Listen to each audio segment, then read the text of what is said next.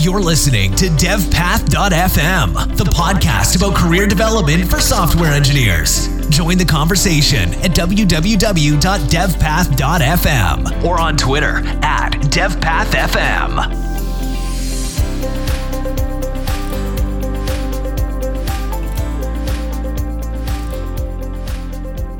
Hey everybody, thanks for listening. I'm Jacob Harrington, and today I'm talking with Avdi Grimm, who is an author, consultant, and a pretty well-known Ruby developer. Avdi, do you want to say hello and kind of give an idea of what your day job looks like? Sure. So hi, I am Avdi, and I always struggle with explaining exactly what my day job is now because it's a little bit off the track of, I think, where most senior developers go.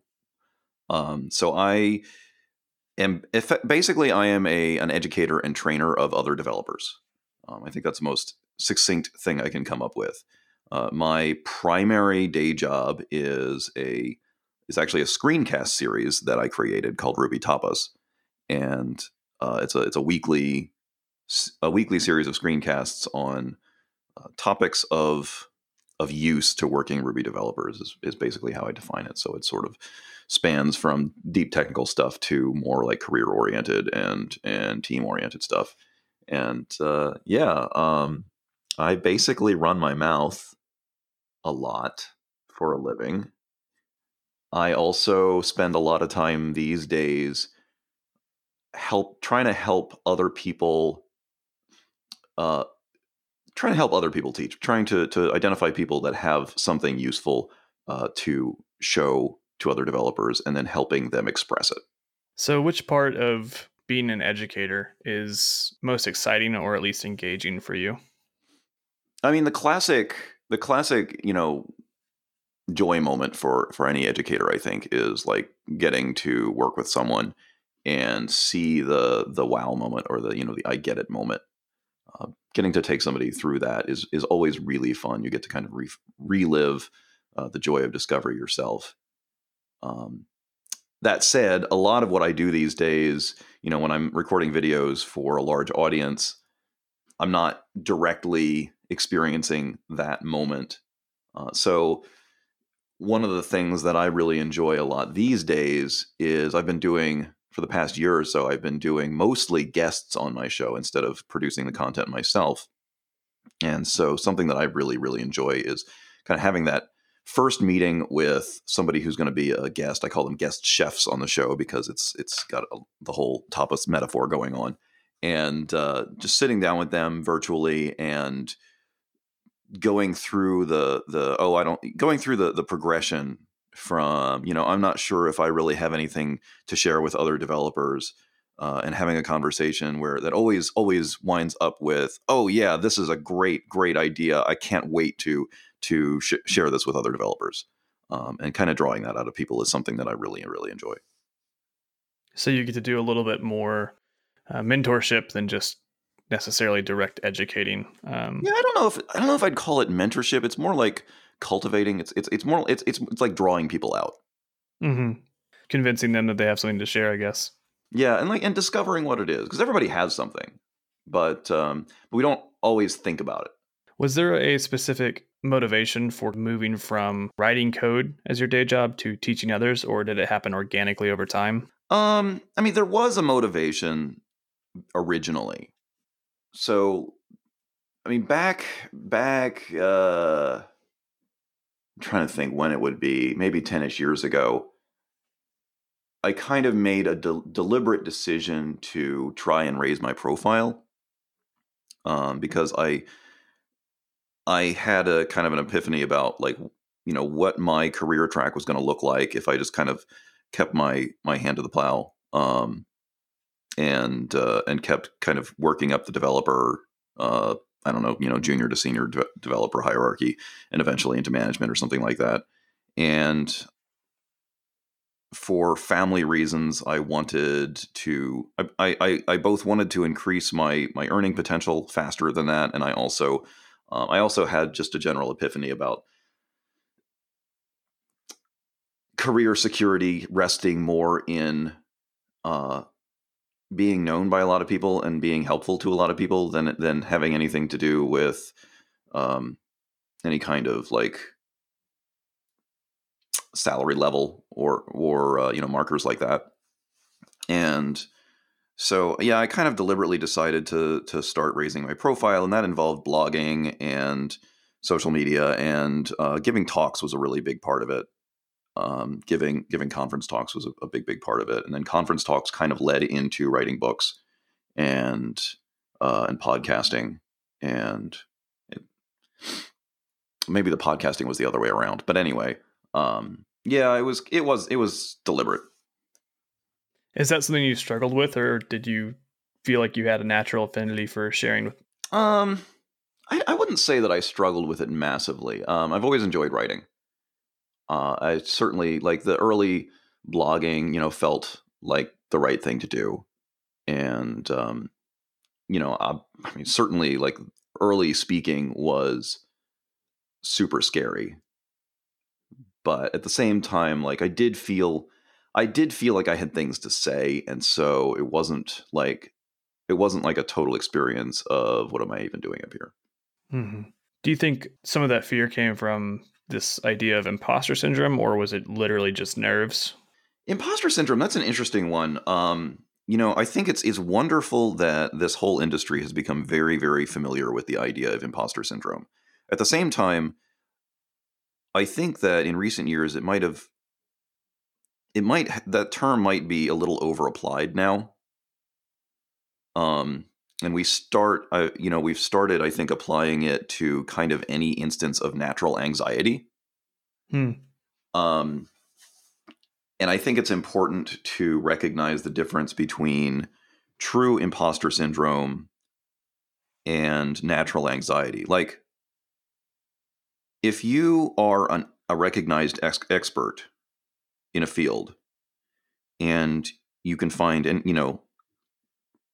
people pay you to be a recognized expert, or at least a recognized professional, and people say, this is good work, and your work is out there doing, working in the world, and you still feel like I'm a fraud. Like, they're going to discover me any minute. I'm a fraud. I think that's imposter syndrome. Um, and it's a thing that happens to a lot of us. I have had moments of imposter syndrome. Thinking back, trying to sort of tease these two ideas apart. I have had moments of imposter syndrome where I felt like, I am just making this up as I go along, and they're going to find me out. And then I have to, step back and look back at my career and look back at the code that I've written that's still in production and is doing things that work, and say, no, I am not a fraud. I wrote actual things that actually work. So that's imposter, but on the flip side, when you talk about like going and doing your first talk, um, I think it's completely natural to be anxious when you go up on stage for the first time. I don't know if that qualifies as imposter syndrome. Um, and sometimes you are a fraud until you're not. Like, so earlier in this career of like trying to raise my profile, I had a very, very stressful week in which I lost my consulting gig. Um, and I had a growing family that was completely dependent on that monthly income. And so, but luckily, I was in town with RailsConf at the time. Like, RailsConf had basically come to my town, and I had managed to score a ticket to it. And I found out about this losing the job on the very first day, and I was like, "What am I going to do? What am I going to do?" So I did something which may actually be a little familiar to you. I was like, "Well, I could go around, just trying to meet people and begging them if they have any consulting work." Or I could pretend I'm an expert on something.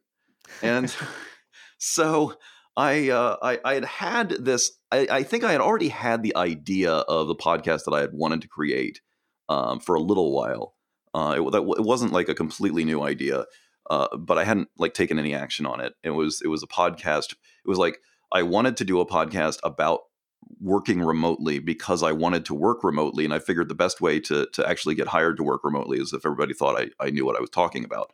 Um, everybody thought I was good at it, and along the way I could actually learn to be good at it, and so I I did what is still, I think, the long.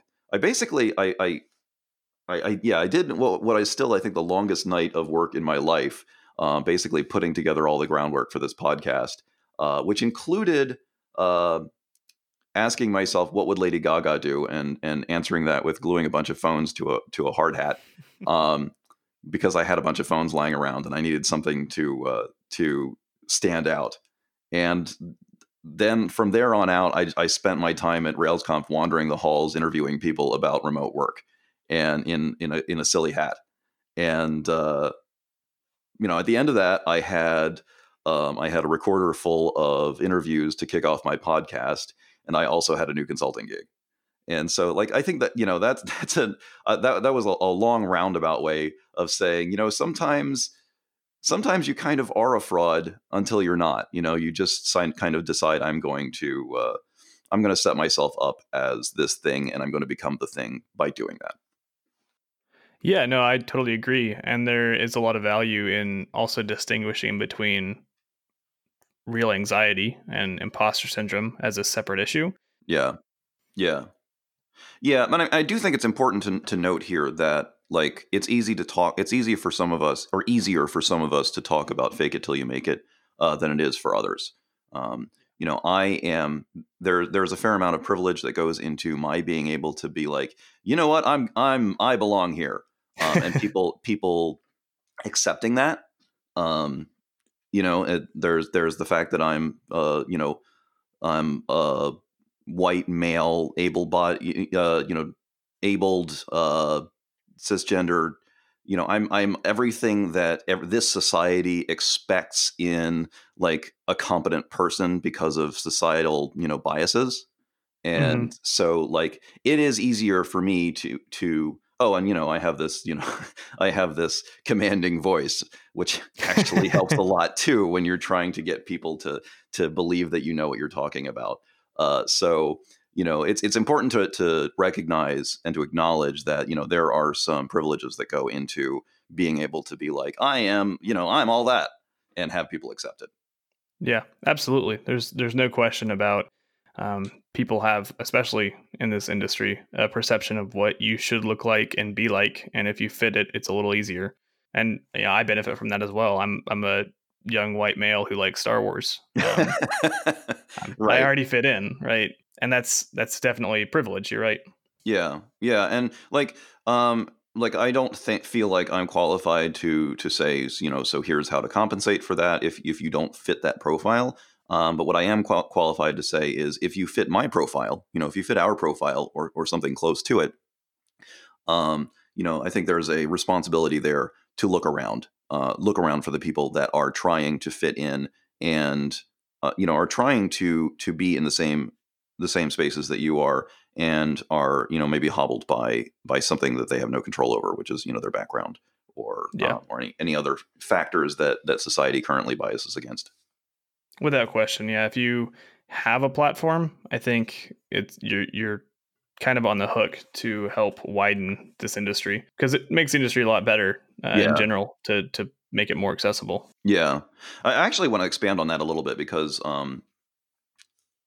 uh, talking about making the industry better, and I've had the great privilege over the last, however many years, to talk to a ton of developers who were coming into the industry from, what I will call a non-traditional background. Typically, that means they didn't study CS in school.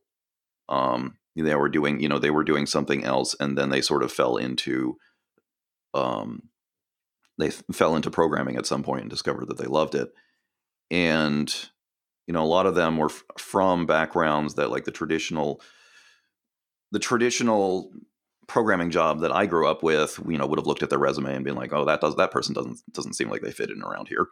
And these people that from all different kinds of backgrounds that I've talked to, are just like the best thing that is happening to our industry, bar none. Like they are. I'm being like I'm painting with a broad brush here, but it's just like seeing people that come from all these different other careers and other backgrounds, like the perspective that they bring to development and the new metaphors that they bring to development and the new energy that they bring to development. It is a wonderful, wonderful time when we still don't have too terribly much in the way of gatekeepers in this industry. We don't have too much in the way of, if you didn't come through the right channels, you're out. And I think, yeah, people coming from all different backgrounds and all different other careers into development have just brought so much richness to it. And it reinvigorates me talking to some of these people that, that maybe came from, gosh, maybe they were in accounting, or maybe they were, like, of course, all the examples that I've talked to immediately fall out of my head as soon as I want to talk about. Maybe they were in psychology. Maybe they have a philosophy background. Maybe they have a truck driving background. Maybe they have a farming background. And gosh, like, they just make people that have something other than computers in their background make for such good developers. Almost always, when you have an epiphany or a breakthrough as a developer, it's because of a change in perspective. Yeah. Because you were looking at a problem the wrong way, and then you realized, I should have been looking at it this way. And you can accelerate that by bringing in another person who already has a different perspective. Yeah. As kind of an educator, because you are a little bit different than the traditional developer, have you had an opportunity to bring in people that have a different background and share knowledge with them? Well, I mean, these opportunities kind of come naturally. But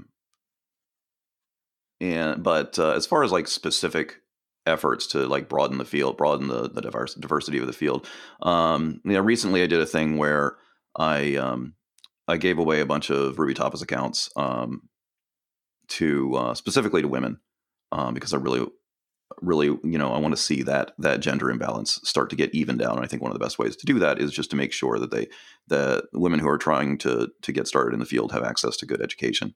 Um, and that resulted, once I realized, once that kind of took off, and I realized that you know, a, a lot of the people that were signing up for it were kind of on the newbie end of the Ruby developer spectrum. That resulted in me starting to create a course specifically for them, to like a course through the Ruby Tapas material, because the Ruby Tapas is like this gigantic soup of over 500 episodes. And as it prompted me to start creating a new course out of that, which is like the sort of Ruby 201. Like, okay, the basics, but here's the stuff that you really need to understand to really succeed at the language. And like that kind of thing, like everything feeds into everything. That in turn is going to be like a really useful course in general, once it's complete. So I don't know. That's one example of something recent. Do you have advice for people who are moving towards seniority, for kind of being more inclusive or helping facilitate that widening of the industry? Um, my advice is, don't ask me for advice. My advice is, go find people who are in currently marginalized populations, and ask them what is the things, what are the things that would have helped you, what are the things that help people like you now, um, or if they're people that are trying to get started, like ask them what are the obstacles in your path. Yeah, that's really valid. So, as someone who kind of, again, you've got this educator kind of role, you're an expert on a series of topics, or at least you're represented as one. What do you think facilitated that growth from proficient to expert? And is there a specific characteristic you can highlight that you think you had that helped you do that? um I mean, I'm really interested in things. Like a lot of my early expertise, in as much as it was, came from like really like taking a programming language and then like digging deeper into the nooks and crannies of it. For me, it's been a lot of just like being really interested in it. And also, the other thing is making sure that you're talking to people, I think. Understanding without actually talking to people is not tremendously useful. And it does not help you, it doesn't really help you to express your knowledge if you're not talking to people. And talking to people ranges from like making sure you go to users groups and discuss things, to making sure that you're pair programming on the job, to making sure that you're maybe being involved in knowledge sharing sessions at work, whether that's presentations over lunch or what have you. Talking to people includes, for a long time, I worked as a consulting pair programmer. This isn't something that's for everyone, but it was a really interesting line of work where I basically took appointments with people and did pair programming sessions with them on whatever they were working on. And I learned a lot from that. I learned a lot about communicating with people, and I also learned a lot about what I knew. Because the thing is, if you don't work with other people, you won't actually realize what you know. You'll just like, there's a lot of implicit knowledge that comes out when you see that somebody is doing something in a way that is inefficient, and there's a better way, and you're like, oh, have you tried doing this? And they're like, no, I did not know you could do that. So yeah, I think the one thing that my career has taught me, and I kind of wish that I'd come to this conclusion earlier, is that programming is actually a very social job. Yeah. And the more you treat it as a social line of work, the more successful you'll be. Was kind of mentoring others, or you mentioned pair programming, just sharing knowledge, is that something that you came to naturally, or do you kind of have an example of when you figured out how to do that? It's hard to think of a specific example. I've certainly spent a lot of time seeing people confused by what I was telling them. And this is one reason it's really good to do like pair programming, do stuff where you're one-on-one and you can see the reaction of the person you're working with. Because if you write a blog article and a bunch of people are like, I have no idea what you're talking about, it's easy to just kind of write that off as, well, those are the people that don't understand anything. And it's easy to like not actually see the difference in perspective that they're coming from. That's making it impossible for them to understand how you're explaining something. Yeah, I mean, just generally speaking, it's been a lot of working with people one-on-one and seeing where they get confused with the way that I'm saying something, and then trying to step back and think, okay, is there a way that I could rephrase this that will make more sense to them? And part of that is like, okay, tell me what you're seeing. Tell me what you understand. Explain to me your current understanding of the system and of the problem, so that I understand your point of view. A lot of people, I think, gravitate to that role naturally, sharing their knowledge, that they can't help but do it. Is that true for you, or did you have to kind of step out of your comfort zone to start talking with coworkers or offering to pair program? I think I'm probably more on the came naturally end of the spectrum. I remember going to like my very first users group, and before then I'd worked at a job where it was very much like it was very much a day job for everyone. It was a programming job, but it was very much a day job for everyone. You weren't really expected to be excited about what you were doing. You were just kind of expected to keep your head down and crank out some code and then go home and go fishing or something. And I remember going to my first users group and talking to people about things and realizing, oh my gosh, I have things to say, and these people actually are interested in them. And like from then on, it was kind of, I guess it was kind of like my road was set, because it was, because I had that experience of, wow, I have things to say and they're actually useful to people. So like win-win. I want to ask a question that I ask almost everyone I interview. It's really easy for someone listening to this, or someone who's followed you for a while, to think, Avdi has this platform. He has achieved XYZ. He's successful. And, and to some degree, maybe there's truth to it. He has these privileges. So he's achieved this, and it's not achievable for me because he's smarter than I am, or he's more gifted than I am, or he's luckier than I am. And so far, with the people I've talked to, I think that hasn't been entirely true. Generally, those people are just as astonished that they've been successful as anyone else. And to kind of validate that, would you mind sharing something that you consider yourself to be bad at? Um, yeah, there's a lot of stuff I'm bad at. I mean, God, like I honestly, I'm in this place right at this particular moment of really realizing how much I'm not good at daily management. Because like I manage a team now. I mean, none of them are full timers. It's all like contractors, but still, like I have a team to help with the Ruby Tapas stuff mainly, and just like the all the education stuff I do. There's a lot of like daily management and going through email and stuff like that, and making decisions because other people can't make those decisions, and I'm terrible at it, and I hate it. Um, and I'm figuring out what I'm going to do about that right now. So like that's a thing that I'm realizing right now. It's like, you know what?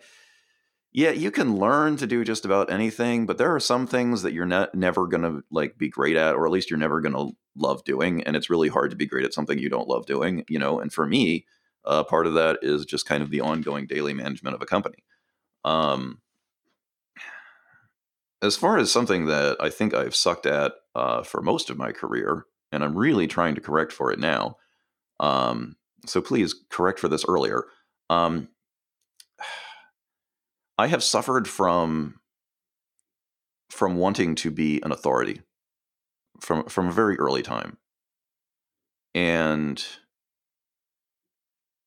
I think that actually has actually hobbled my ability to really learn as much as I could have. Um, it's very tempting to it was very tempting to me as a young programmer to kind of look at people like, let's say Martin Fowler, and who get to like at least appear to get to basically write about interesting programming ideas for a living, and say like, I want to be that kind of person, and I want to be them like right now. And which meant a lot of, or early on, it meant a lot of like having opinions about code. I felt like the thing that's going to set me apart as somebody in a public space and who's talking about programming and who's an educator is going to be like having lots of opinions and knowing like the right way to do things. And I regret a lot of that. I think it limited my ability to really learn as much as I could have. And, these days I feel like every day I know a little less than I did the day before. And if that continues, I'm fine with that. That's a really interesting perspective. I think our industry as a whole has a kind of a proclivity to reward people who hide or not just hide, but kind of try to mask their ignorance or try to be louder than their coworkers or their peers. And I think that's a really bad habit. I think it's a pretty bad side effect of our industry that I personally try to avoid by being really comfortable with revealing my ignorance. And I think that's a practice that ultimately leads people to open themselves up to instruction. If I tell someone that I don't know what I'm doing, I'm going to have an opportunity to learn. If I don't tell them, it's less likely that I get that opportunity to learn. Yeah. I mean, the thing that's been sticking in my head lately is I had the opportunity to see Kent Beck give a keynote recently. And, Kent Beck, if you don't know, is widely seen as one of the just like the major experts in the industry. He created or at least rediscovered the idea of test-driven development, and was the person behind extreme programming and a lot of practices that everybody still uses. And he told the story in his keynote of going to Facebook, going to work for Facebook, and seeing that like nobody was doing software the right way as he understood it. But they were still delivering software on like a massive, massive scale, and with some hiccups, but doing it better than you might expect on a massive, massive scale when doing it completely wrong. And his reaction to that was to throw away everything he knew about doing software right and try to understand what was working there. And that's, to me, coming from someone who was, all through my formative years as a developer was like the paragon of like this person's opinions are right about software, or this is one of the people who really defines like the right way to do it. Hearing that from him, I think is, really powerful.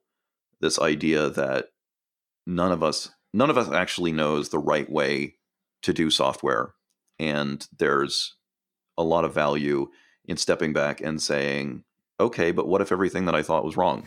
Or what if it doesn't apply in this context? What if the contexts have changed? What if there are other ways of achieving the same ends? And, opening your mind and just looking at, okay, what are people doing and why is it working? It's a really powerful idea, I think. I agree. That's very profound, I think, for someone who is known as, setting best practices and having a lot of strongly held opinions about how to do something. To admit that maybe they were wrong is a pretty powerful experience, I think. Yeah. So, Avdi, as we're wrapping up, if someone wants to follow you and hear some of your strongly held opinions, where should they go? Definitely follow me on Twitter. I'm Avdi on Twitter, AVDI. You may not hear a lot of strongly held opinions there. You might just see a lot of pictures of flowers, but it's still where I publish. If I have something new, I definitely publish it to Twitter. You can also check out Ruby Tapas if you are a Ruby programmer and want to get better at it. That's rubytapas.com. I have a course that I did that is partly extracted from Ruby Tapas and partly new material, all about it's all about doing object-oriented programming well, which, here we get into opinions again.